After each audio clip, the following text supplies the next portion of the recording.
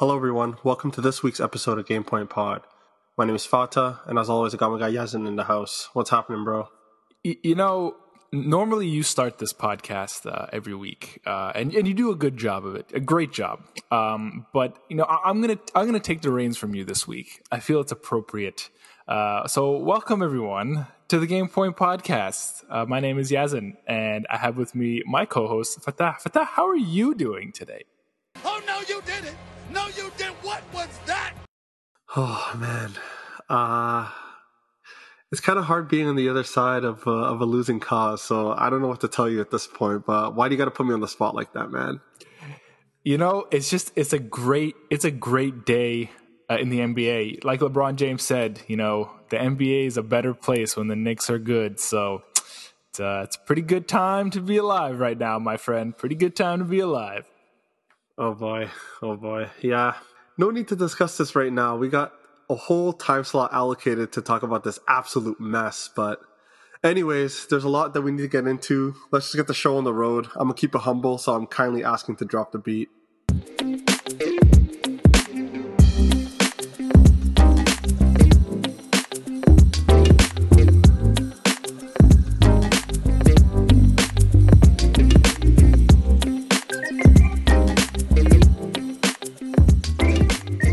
So on this week's segment of Run That, we will unfortunately talk about the Knicks extending their win streak to 9 games as they defeat the Toronto Raptors in their Saturday matinee matchup.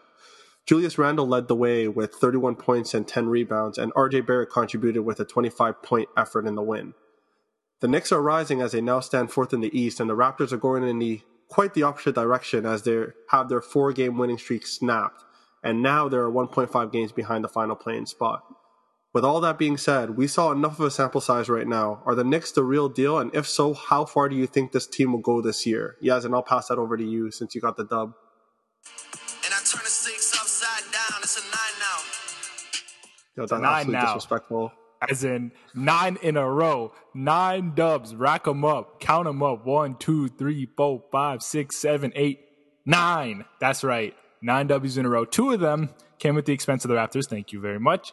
What can I say? This team is on fire right now. I don't know what happened to start this whole win streak. I mean, they were disrespected heavily.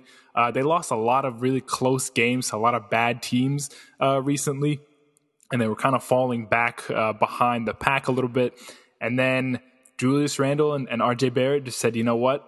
That's it. Like, I'm done. I am done with the disrespect. I'm done with guys calling us out. And they have come out and just played phenomenally. I mean, these two guys alone have put up amazing numbers. Julius Randle, you and I kind of watched the game and we're texting each other the whole time. He was on another planet against the Raptors on Saturday afternoon. The getting double teamed, chucking up threes, and normally I'd be like, oh my God, no, what are you doing? But with King Julius right now, listen, let him do it. Let him cook. Let him shoot what he wants to shoot. He was on fire from 3, something that was never really in his repertoire before he got to the Knicks. That's what I'm saying, though. Like, it's just like, he's not known as a 3-point shooter, but all of a sudden he's like making 60% of his 3-point shots against the Raptors. And to me, just watching the way Julius Randle's been playing, it was just like a personal vendetta against me. I'm pretty sure he probably heard this podcast disrespecting his family name, calling him Rulius Jandle, and he just took it on, man. I don't know. It just didn't make sense to me. It just didn't make sense to me. Anyway, continue. He's a new person. And you kind of asked me, you're like, where is this coming from? And I told you, I sent you back a couple words. I said the Kobe effect. Everyone keeps repeating this story with him and Kobe Bryant, how when he was back in the Laker days, they had gone to play Dallas where Julius is from. And Julius was like, oh, I'm just going to go hang out and see family, as soon as they arrived. And Kobe's like, no, you're not. You're going to come with me to the gym.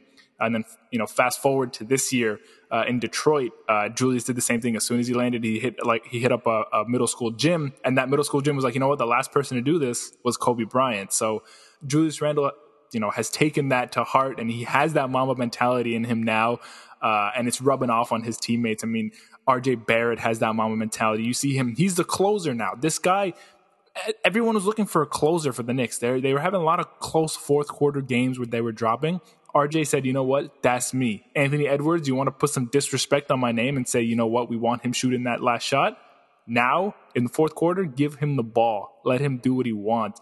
You know, it's rubbed off on Reggie Bullock. It's rubbed off on Derrick Rose. Gosh, he was having a resurgence. This guy's had almost 20 points in several games now. Emmanuel Quickley pulls up. Obi Toppin. Obi, the man who has no confidence in his game right now, was pulling up from three, having a good time. This team... That's what honestly, that's why I knew it was bullshit, bro. When I started seeing Obi Toppin hitting 3 threes in a row, like a career 28% three-point shooter.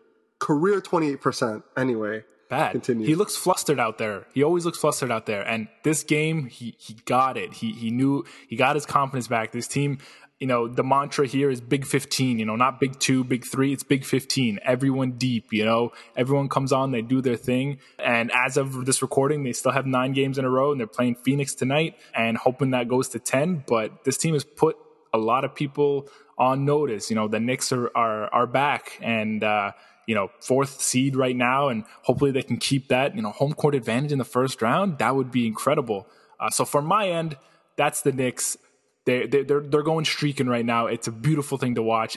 Their games are very fun to watch. The Garden is rocking, and I just love that it was at the expense of the Raptors. As I said, it's personal with me. I love it. You know, the season series is over. It's the first time the Knicks have won a season series against the Raptors in who knows how long. So I'm gonna let that bask up for a little bit. Yeah, I mean, it's been a while since you had that, so I'm not going to be petty and knock you down on that. But just to echo from the fun standpoint, to sum it all up, like, the Saturday game was quite fun to say the least, at least for me, for 3.5 quarters. Classic ESPN weekend day game, can't complain, you know, but now it was evident that the bench production, to me, from the outside looking in, was ultimately the difference maker in the game. As you know, the Knicks outscored the Raptors 45-11 with D Rose leading the charge, scoring 19 out of the 45 bench points. I mean, if you're expecting to win, knowing that there's a massive gap between bench scoring on both teams, it's a big deal. And then to add on top of that, I'll have to admit, Julius Randle was playing out of his goddamn mind, making tough shot after tough shot on a strong defender in OG Anunoby. But even despite all of that, the Raptors still had a chance to win that game, which leads to my main source of disappointment and disgust, which is the so-called Spicy P, Pascal Siakam. So I'm supposed to sit here and surround myself with folks serenading a professional male athlete whose nickname is Spicy P. Don't hate. Get him. All right.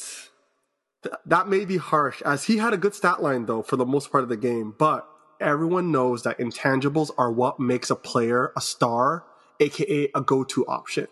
We already saw the debacle of that double dribble in the last contest with the Knicks. And then this game, not only does he bomb 3 consecutive layups, in which I messaged you in my complete, utter disgust seeing that happen in the fourth quarter. On top of all that, he turned the ball over 3 more times in the clutch to ultimately slam the door of any comeback thereof. I said before, Pascal Siakam cannot be a Batman. I think we already agreed upon that.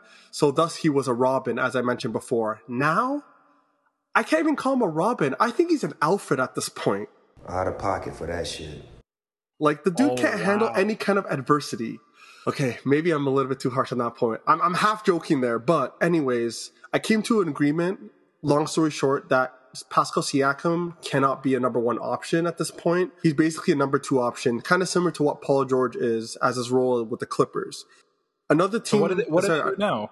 What do they do now? What kind of direction do the Raptors have now? They're kind of on the outside looking in. Who do they build around? What's next for this team post championship? It's either they draft a high quality pick if they were to go ahead and tank. If not, if there's some way they can figure out a way to develop a guy like OG Anunoby. I've seen flashes of it where he could be that automatic 2-way player, but I guess his offense is starting to catch up with his defense now, because he came into the league being above average defender, and now his offensive game is starting to develop a little bit, and he's still young. I think he's about 23. Like, he's still a young cat. So I think now he comes to the point where he's about to have a prominent role in the team. I feel like he's had his fair share of hitting clutch shots, i.e. Game 3 of last year in semifinals against the Boston Celtics. He doesn't fear the moment. He doesn't cost the game with his untimely turnovers, whatever the case may be. So he could be an option. But again, I don't know if the Raptors are looking to kind of go younger and just use OG Anunoby as a complementary piece over that young draft pick that they're looking to build as part of the future. Again, we're going to have to see how things unfold. However, getting back to that, another thing that I came to terms with is the fact that this golden era that the Raptors have gone through is coming to a close. Seeing them rise from the ashes in 2014, right? Playing against the Brooklyn Nets as the baby Raptors, baby Dinos, as Shannon Sharpe calls it. And then peaking in 2019 to win it all. And again, I'm forever grateful in this regard. And I guess if it's time to go hit the lotto, I'm ready to win,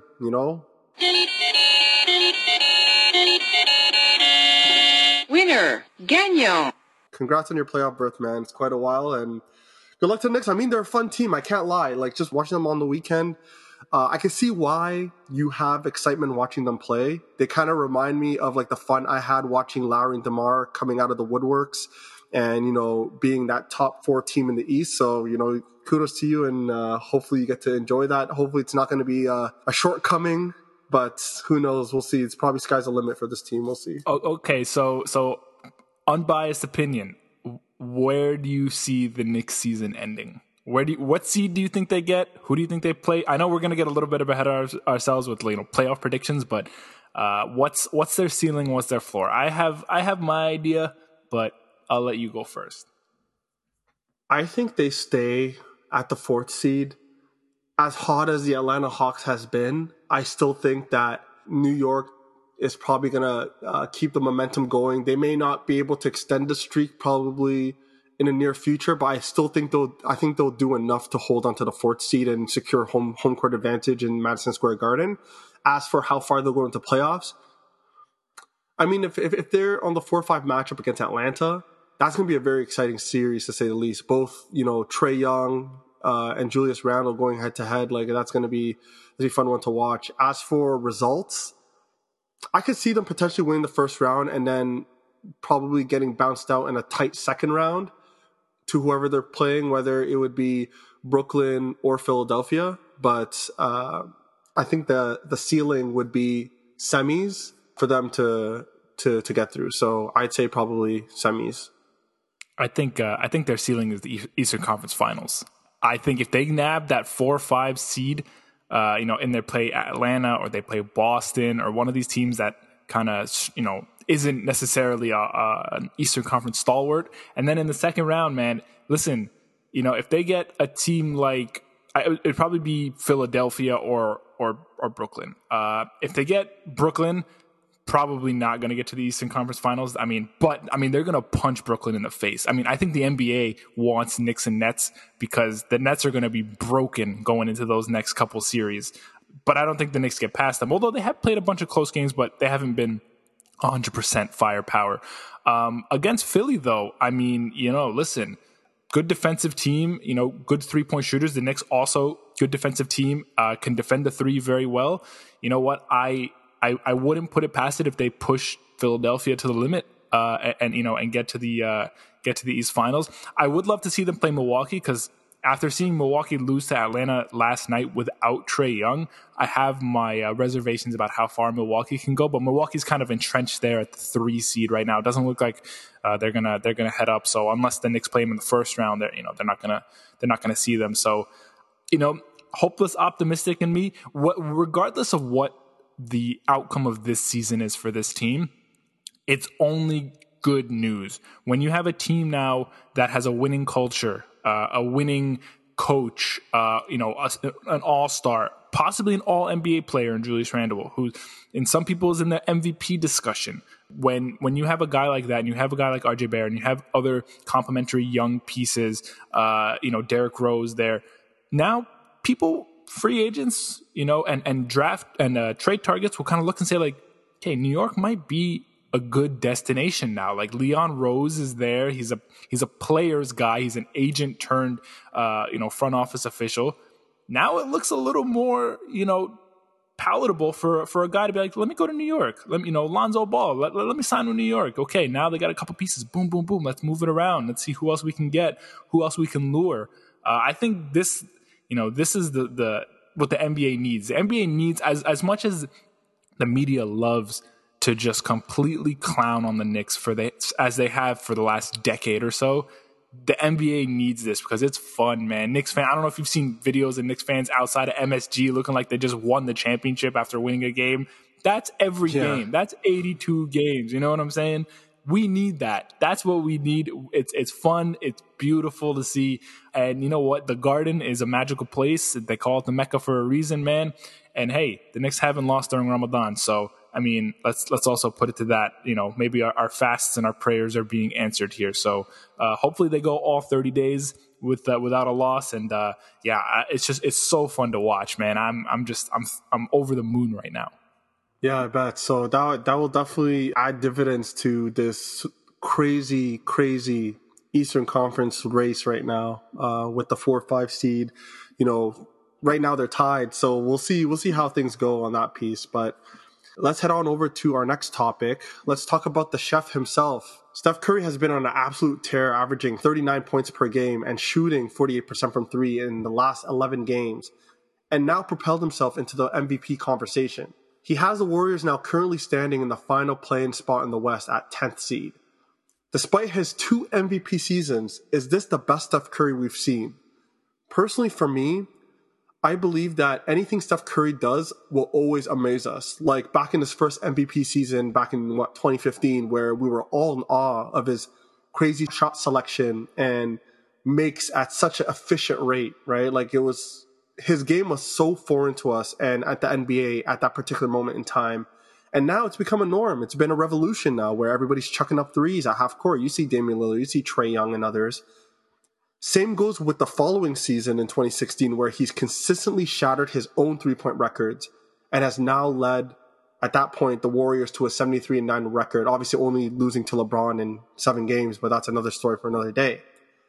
The current tear he is on now is something that we have not seen before from Steph, as he's averaging like damn near 40 points on such a subpar team, trying to keep them afloat in the behemoth of the Western Conference. So basically, to wrap it all up, I'd probably say that this is definitely the best Steph Curry we've seen yet, but also because there isn't any other option on offense who can take some of that load away from him. He probably had this whole ordeal in his arsenal for a while, but playing with high-octane players such as Klay Thompson and KD in years past restricts him from doing so.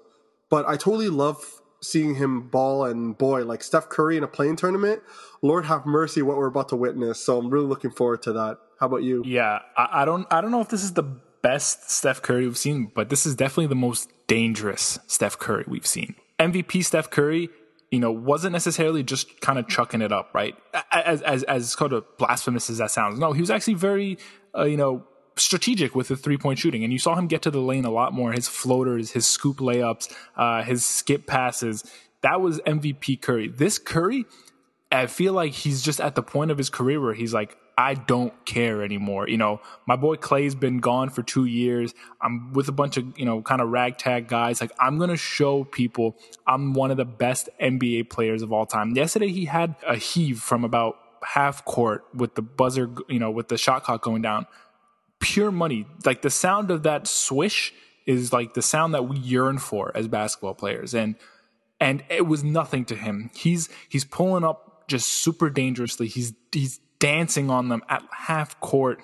He might be the reason we implement a 4-point line, because at this point he just keeps evolving the game of basketball and heaving it. And this is dangerous because he's a madman now. He's angry, for the disrespect he gets, for not being in the MVP conversation, for, people kind of downplaying how well the Warriors are going to be without Klay, and forgetting that Steph Curry is the best shooter of all time and one of the best basketball players to ever live.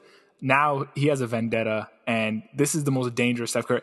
If I'm in a Western Conference team right now and, I'm looking at that play-in tournament, I do not want to play the Warriors. The Warriors can win 2 in a row. The Warriors can win 2 in a row just on Steph Curry alone. Mind you, Wiggins is having a good year. Oubre's doing all right. Draymond Green, you've seen the Draymond stat lines, 2 points, but like 12 rebounds, 12 assists, 12, like that's Draymond for you. I don't want to see this team in the playoffs if I'm a Western Conference team, because Steph Curry in April, May, we talk about zero dark 30 for LeBron James. Steph Curry is on a whole nother level too. So this is the most dangerous Steph Curry we've seen. And I think next year when Klay Thompson's back, oh my goodness, this team's an automatic championship contender. Assuming Klay's healthy enough to kind of come back and, regain form, they're going to be a problem. And, they have room to maneuver and get some new guys and trade some assets here and there. So this is the most dangerous Steph Curry I've ever seen. And I like it. He's not soft, man. He's hard nosed. He's coming for blood, man. I tell you, Steph Rambo. Yeah. Well, I mean, when it comes to that, though, I think the reason why Steph Curry is dangerous as well is because the ball is always in his hands, right? Like he's taking all the shots that the team is expecting him to take in order to propel them to the position that they are in right now. Whereas if they had Klay Thompson, for example, I feel like we'll probably see a less dangerous Steph, but still lethal, right? He'll still be able to play at a high level that he always has, but we won't see the tear that he's on. So that's why I feel like, with the injuries that came as a shortcoming of the Warriors organization, ultimately displayed the world as to how lethal Steph Curry could be if he was the de facto number one option on the team. So, with him and Klay Thompson, both of those guys can get hot at any given time. We've seen Klay Thompson drop 60 points on 12 dribbles, right? Because it's based off the facilitation of Steph Curry. So, just getting back to like the tear that he's been on, like I never seen anything like it. And you just see a completely different Steph Curry. Like you're seeing him barking at refs, like a guy that's very humble after every shot, praying to God after hitting every three, every free throw, even every shot attempt that he misses, but, seeing him bark at the ref, it's a scary sight to see, man. Like seeing an aggressive Steph Curry, I don't know, man. Like when you're looking at Steph Curry and the Golden State Warriors being the 10th overall in the West, currently, if I was the Portland Trailblazers at 7th and the Memphis Grizzlies at 8th, I would be absolutely terrified. Like when it comes to the play-in tournament, I got to win that 7-8 game. I have to win that game. I do not want to see Steph Curry, right? So I feel like it's gonna get real interesting to see what Steph Curry can do. Obviously, he missed the opportunity in the bubble to experience that. I feel like he's gonna take his anger out in the NBA, and we'll see where things go with this hot tear. Oh man, you love to see an angry Steph Curry. He shed that baby face look, and he's coming for it, man. Golly, the West, watch out. Yeah, man, absolute box office. But heading to our next topic, speaking of play-in tournaments, there's a team that has made its presence felt, and that is the surging hot Washington Wizards, winning 8 in a row to propel themselves into the final play-in tournament in the East. Russell Westbrook and Bradley Beal has putting absolutely video game numbers as they try to hold on to the spot with 15 games left in the regular season. Do you think the Wizards have what it takes to hold on to the play-in spot, and where do you see them going from there? So Yazan, I'll kick that over to you. Yeah, this Eastern Conference play-in tournament is a disaster. I mean, just you have teams who should be better, you have teams that should not be this good, and you really could not have seen this guy. Who would have thought that after the Bulls traded for Nikola Vucevic that they'd be on the outside looking in right now? And who would have thought that the Washington Wizards, who, I mean, have no chemistry kind of outside of Beal and Wall, don't have any discernible names to mention, and here they are surging. They have the second longest streak here behind the Knicks at 8 in a row, and gosh, yeah, Russell Westbrook's putting up 2K numbers, putting up triple doubles like he's always done. His demise was greatly exaggerated. He's just as much of a stat stuffer as he always was. And Beal, 31.1 points a game, one of the leading scorers in the NBA. He's benefiting from it. They're both healthy. They're both playing well right now, and they kind of snuck in there. Do they keep it though? I mean, listen, it's getting to that point in the NBA season where like every game counts, and just because you're here now doesn't mean this is where you're going to be. I do expect the Bulls, once Zach LaVine is back from, I believe, COVID protocols, to try and contest for that, because you don't trade 2 first-round picks to not make the playoffs in a play-in tournament scenario. And the Raptors, of course, I still think that they're they're going to compete. They're going to push. I don't think that they're going to, call it a day either. Indiana's falling down there too. So can Washington keep it? I think they can keep that 10 spot, but it's going to be hard to fend off those Bulls too, assuming that they can kind of get the chemistry together. Yeah, no kidding. And, getting back to Westbrook's play, I've been an avid critic of Russell Westbrook with regards to his shot selections and his inability to recognize when to stop shooting when you're a career 30% shooter. And when you're looking at this streak that they're on, you notice that not only is he taking less threes, I think he's averaging 2 threes per game. And in addition to that, he's shooting at a very high clip. Like last game, he had, I think a near triple-double, but shooting 8 of 12, which most of them come from mid-range shots or attacking the paint. And that's where Westbrook excels at. And I'm kind of glad that he was able to recognize that those are his strengths and not to be able to force feed the three. Let Bradley Beal do it. That's his specialty, right? He's the ultimate 3-point specialist, right? Just let him take those shots. And just getting back to all this, I'm just going to keep it short and sweet here. The Wizards' winning streak is awfully cute to say the least, but I can probably label this as a quote-unquote fake comeback. Biases aside, out of the Raptors, Wizards, and Bulls, personally for me, I'm aligned with you in this case. I much rather see the Bulls make the dance only because they have the personnel to make these games fun and competitive. I feel that the way Westbrook and Beal are playing right now isn't going to be sustainable, especially down the stretch when you see how aggressive the NBA schedule is or has been this season. You're asking for heavy legs and fatigue and may even be worse, injuries, right? So with that being said, I'm hoping Zach LaVine can find us a way to get back on the team as soon as possible and try to see what they can do to make it, because I feel like the Bulls are a much better matchup and makes it a much more exciting factor when it comes to the play-in tournament. So I'm just going to kind of leave it at that. Yeah, I mean, Russell, lately during his winning streak, he's been shooting over 40% in most of his games. I think only maybe about 1 or 2 games was he sub 40%, which is kind of unheard of because Russell Westbrook is known for chucking.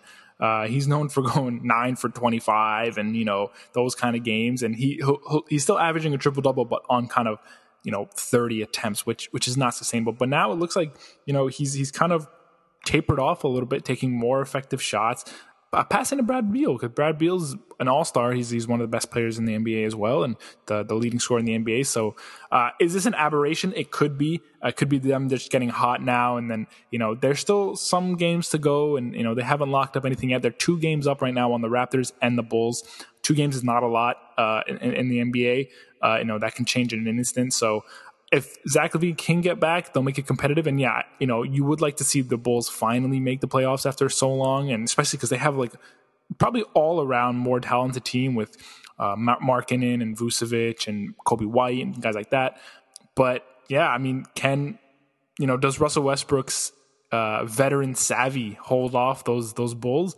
He could, yeah. Do they get eliminated probably in that play-in game? Probably right away. Yeah, I think, Russell Westbrook probably, realizes it's on him, and he kind of goes, he shoots 30%, chucks up about 30, 35 shots. So how far they can go, not that far, but it is a cool story to see that a team that was left for dead probably 3 weeks ago is now in the play-in tournament. Yeah, I'm not trying to see the Wizards in the play-in tournament, to be honest. Imagine they're slotted in a 9-10 matchup against Indiana. Sabonis is going to feast. Woof. You got Sabonis, and then you got, defensive-minded guards and, Malcolm Brogdon and a few others that can, obviously not stop Bradley Beal or Russell Westbrook, but at least try to slow them down. And, having some of the firepower and, Karis LeVert and a few others that can shoot the ball. I'm not trying to see that. I'd rather just see the Bulls go at it with the Pacers, where you got, a big man matchup in Vucevic versus Sabonis, which, were the 2 guys were the finalists in the skills challenge in the All-Star game a few months ago. So that's kind of the matchup I want to see. And you see Karis LeVert versus Zach LaVine. And like I said, when it comes to the Bulls versus the Washington Wizards, the difference here is depth, right? The Bulls have guys off the bench that can score, that can create their own shot. Where the case may be, you got Markkanen, you got Kobe White, you got a bunch of guys, right? And when you look at the Wizards, they lost a rookie to injury, right? And you got guys like Gafford. Like, I mean, he's not that guy, right? Like, he could, if you look at it right now, he's probably the third best player on the team. When you compare the third best player on the team to what the Bulls have as the third best player of the team, it just doesn't cut it for me, to be honest. So that's why I want to see the Bulls there. Yeah, you want to see Zach LaVine, man. Zach LaVine is exciting. I want to see more of Zach LaVine. You know, that's what the trade was for. Playoff Zach. I want to see what it looks like. Is he for real? I want to see it. Yeah. I guess time will tell. We'll see what this next 15 games will reveal. So that ends off Run That. Let's head on over to AO Moment of the Week. Hey, yo, what the f***? Man, I must say, I picked the best games of the week because my AO Moment of the Week goes to something that I have never before seen, being a fan of the NBA for over 20 years. And this is regarding the matchup between the 76ers and the Suns, where the Sixers were down 3 with 2 seconds left. And Chris Paul of the Phoenix Suns was at the line shooting his last free throw to try to get it to a 4-point game and ice the deal. However, he ends up missing the shot. And as that happens, Joel Embiid charges for the rebound and launches the ball in forward motion with his right arm from their own paint. I'm talking 80 feet, like he's Carlton Banks at Bel Air Academy. And the ball hits the backboard and rolls in and out to end the game. I could not believe what I just witnessed, because if he had made that shot, it would be frankly one of the greatest buzzer beater shots ever to be made. And it would have forced OT and given the Philadelphia 76ers a chance not only to win the game, but to close the gap on the Brooklyn Nets for the 1 seed. That was absolutely crazy. I don't know if you saw that, but that was absolutely nuts. I did, yeah. No, and I saw there was a side-by-side comparison with Joel Embiid, with his shot there and the Kawhi shot, and how he was on the wrong side of in and out twice now.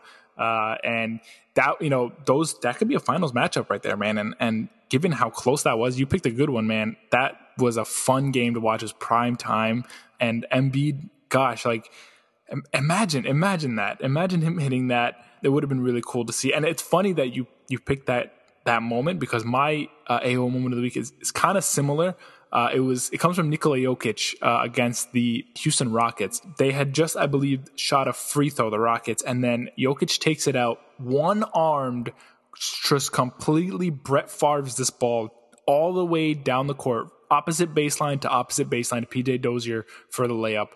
Doesn't, how quarterback mechanics, you kind of have your opposite hand on the ball and then you throw it? No, this guy just held the ball one hand and just flicked the wrist all the way down the court. Jeez. That's ridiculous. That shouldn't be possible in the NBA. You have point guards who, are known for hitting those full court passes and, those drop passes where they kind of bounce halfway and then make it the other. No, this guy just took it one hand, heaved it completely, full wrist motion all the way to PJ Dozier. How can you defend that? Really, how can you defend that? How can you defend a guy that can throw the ball down the field like a quarterback throwing it to a wide receiver? No one was on Dozier. No one knew he was going to run that far, because no one thinks that you're going to hit a pass like that. I saw Lonzo Ball do that as well earlier in the season, but to see it from Jokic, this guy wants that MVP, man. When you do stuff like that, you got to give him that award. Yeah, so do you think that if Joel Embiid were to hit that buzzer-beating shot, does that solidify his MVP considerations? It would help. I would say so. When the big man has evolved to the point where they can hit a 3/4 court 3-pointer to win the game, yeah, you got to hand it to him, especially against a team like Phoenix. But given that Philadelphia is ahead in the rankings compared to Denver, I'm still going to give my slight nod to Embiid.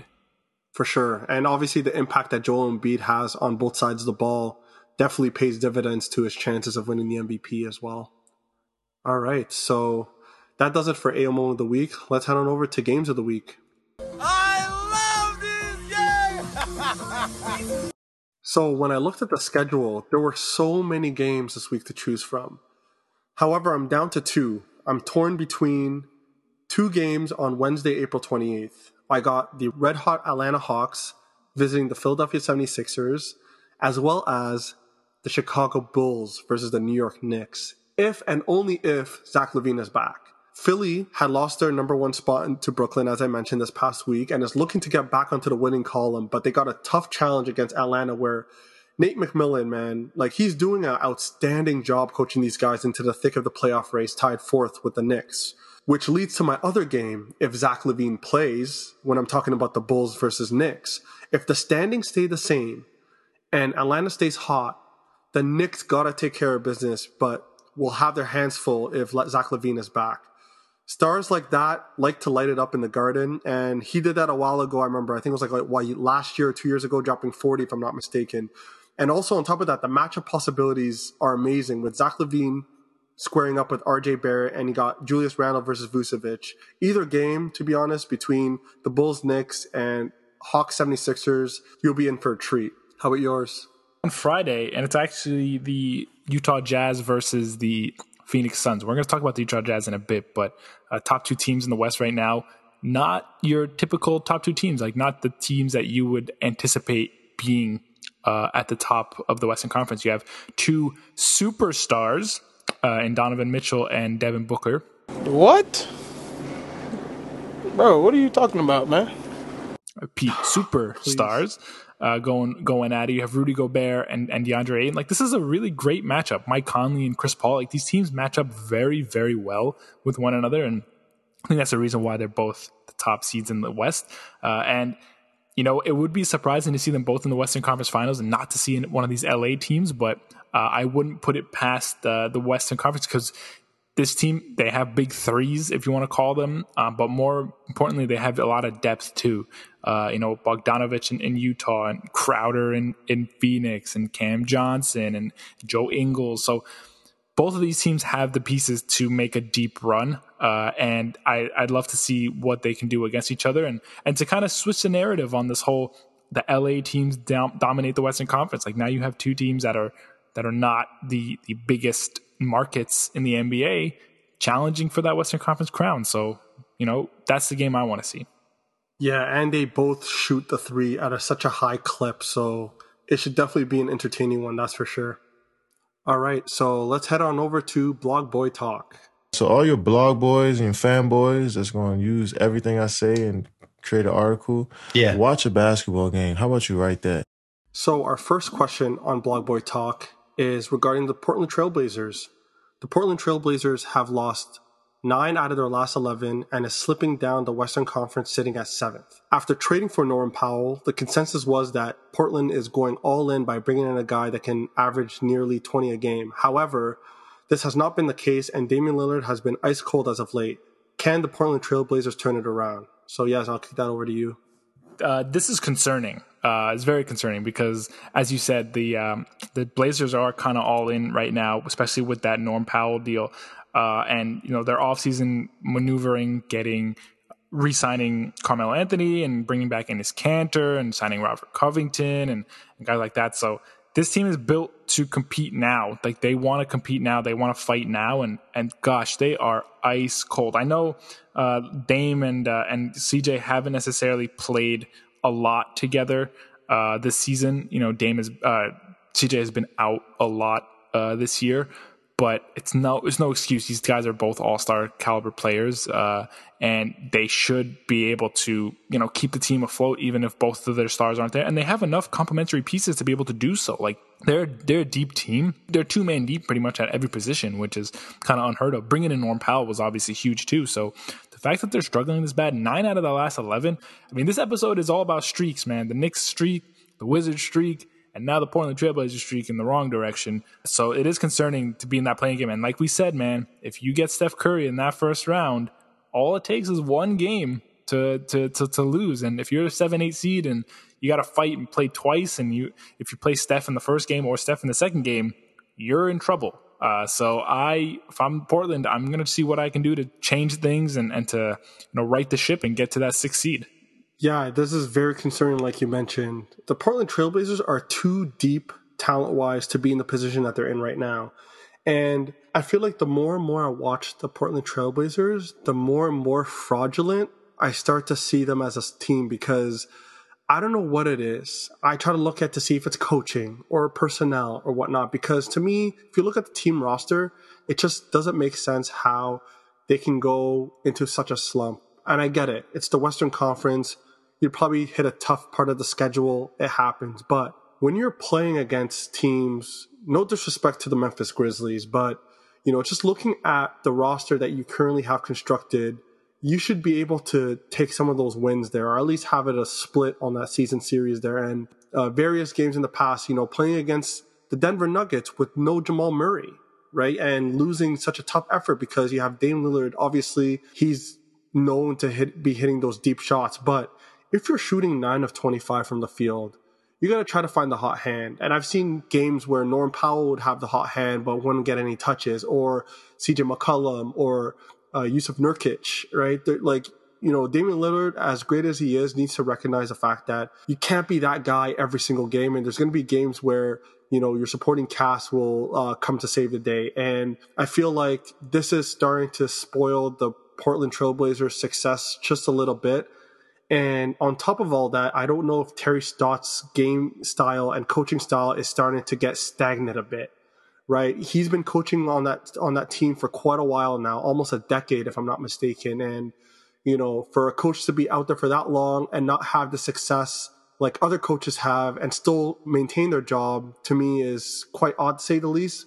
But I think it comes to a point where it's either going to be the player or the coaching staff. Damian Lillard has to, be the leader that he is to ensure that everybody gets their fair share and to play as a team, not only offensively, but defensively as well. And for Terry Stotts as the coach to ensure that the proper players are set in the proper spots to succeed. And I feel like the combination of those two, if they were to be rectified, Portland will be good. I mean, they're too good to be in this position right now, and all they need to do is make some adjustments. But it all comes down to the leadership of Damian Lillard and the coaching of Terry Stotts. And maybe, just maybe, if they underachieve this year, we may not be able to see Terry Stotts as the coach of the Portland Trailblazers moving forward.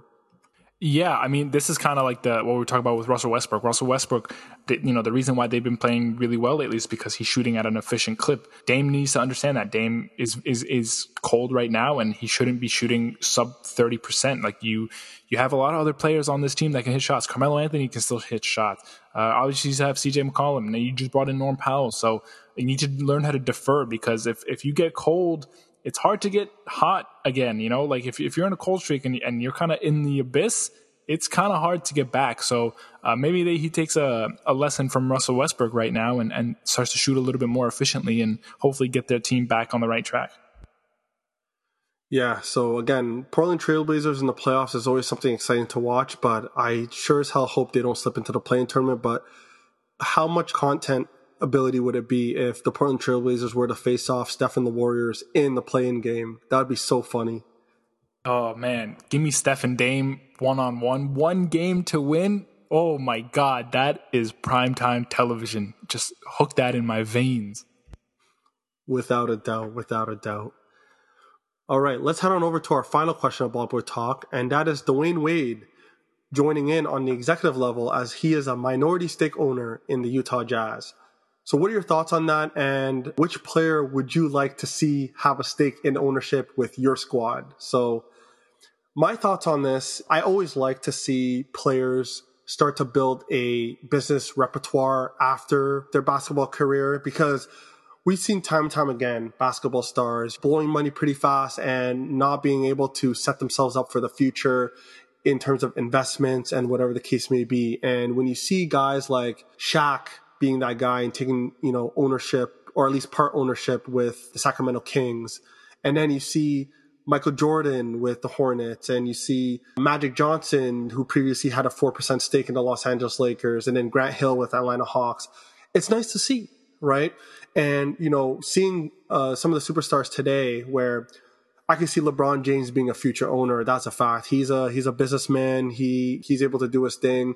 And, having Dwayne Wade being on that executive level and being on board is always nice to see, right? So with that being said, it's definitely an exciting situation for him, and looking forward to seeing what he can do, because I did remember reading that he wanted to be more of a hands-on owner. So I don't know if he's trying to look at being kind of a Michael Jordan type of lead where, he gets to quote unquote call the shots, but I don't see that being that he's a minority stake owner.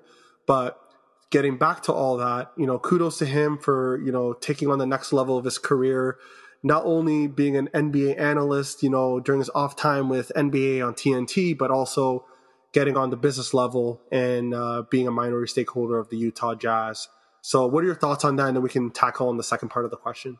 Yeah, so this is very interesting. So I didn't know that there were only 4 current owners who are former NBA players, and you listed them: Michael Jordan with Charlotte, Shaq with Sacramento, Grant Hill with Atlanta, and now D-Wade with Utah.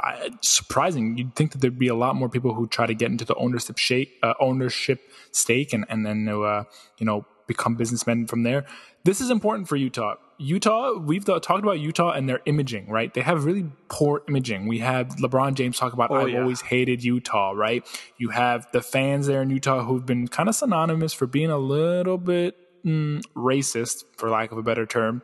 They have a bad image problem. They're the bad guys now. You have Rudy Gobert, who everyone seems to blame for the COVID-19 pandemic, which is not his fault, but it's just fun to pile on to him because he's the kind of was ignorant and obnoxious about it when it first happened. So they have an imaging problem. And that's what I think D-Wade is going to do there, is that he says, you know what? I want to be more hands-on. I want to be part of that culture. I want to be part of that branding. And D-Wade's the guy to do it. I mean, he's had the shoe deals. He's with Converse. He's been, very successful in his NBA career. And now he's kind of, inside the NBA, or he's on NBA on TNT. This is a good move for Utah. They need someone like this to kind of come in and say, like, hey, we got a cool, hip owner kind of coming in, and he can very much relate to the players. The players need someone like that in ownership to relate to. A lot of people were thinking, why not Miami? But you know what? You can't pick and choose when you're kind of looking to buy stake in a team. He got on with Utah. Same way with Shaq in Sacramento. Shaq destroyed Sacramento for years straight, and then he goes and ends up buying minority ownership in them. So it's cool to see D-Wade be the guy to do it. Utah needs it. Utah needs an image overhaul, and I think D-Wade's the guy for it.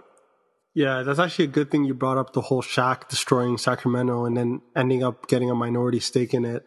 My worry is that if LeBron James gets a part of the Toronto Raptors ownership, that would scare me, to be perfectly honest with you. LeBronto is right there for the taking, man. He has the imaging and the branding right there. LeBronto, like, he already kind of owns part of the Boston Red Sox, and now Liverpool as well. He's kind of in with that Fenway group, so hey, man, Listen, if Toronto's selling, I want LeBron James to purchase a stake in it. I know, for me, I think my ideal player that I would like to have a stake in the ownership with the Raptors would be ultimately Vince Carter. I know he's a very business-oriented guy, especially post-career. He has, a bunch of restaurants, or I guess he had his own restaurant that he established. And, now he's back in the media scene, and I don't know what kind of net worth he's on right now, but if there's an opportunity that he could be a minority stake owner, that would be all come full circle. Being the guy that was drafted, with the franchise, put them on the map. There was a bit of turmoil, but, all is forgiven. And the fact that he's able to come in and be a part of the executive membership would definitely be something that would be nice to see.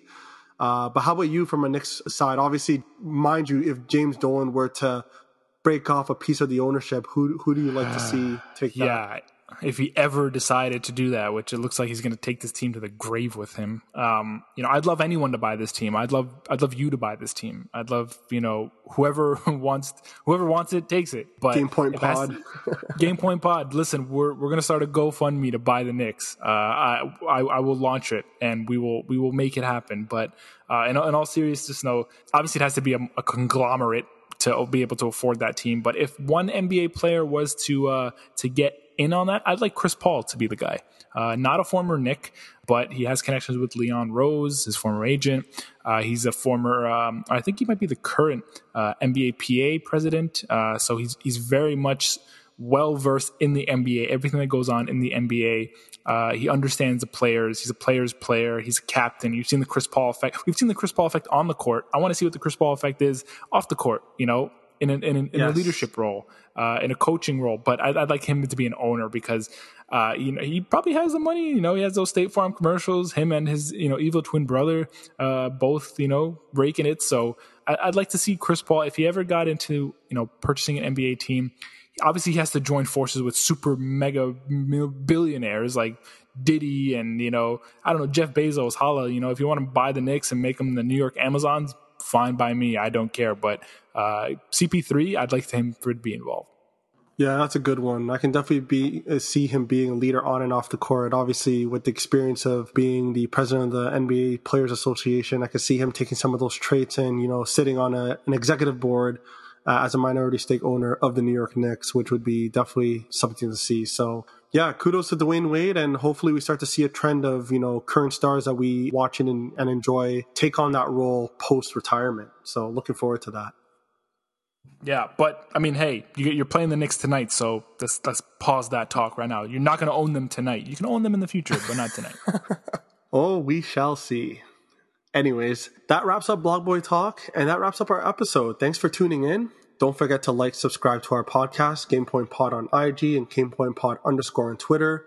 We are both on Spotify and Apple platforms, as well as Google Podcast. Add review if you can. That'll be greatly appreciated. Is there anything like to add, Yasin, before we take off?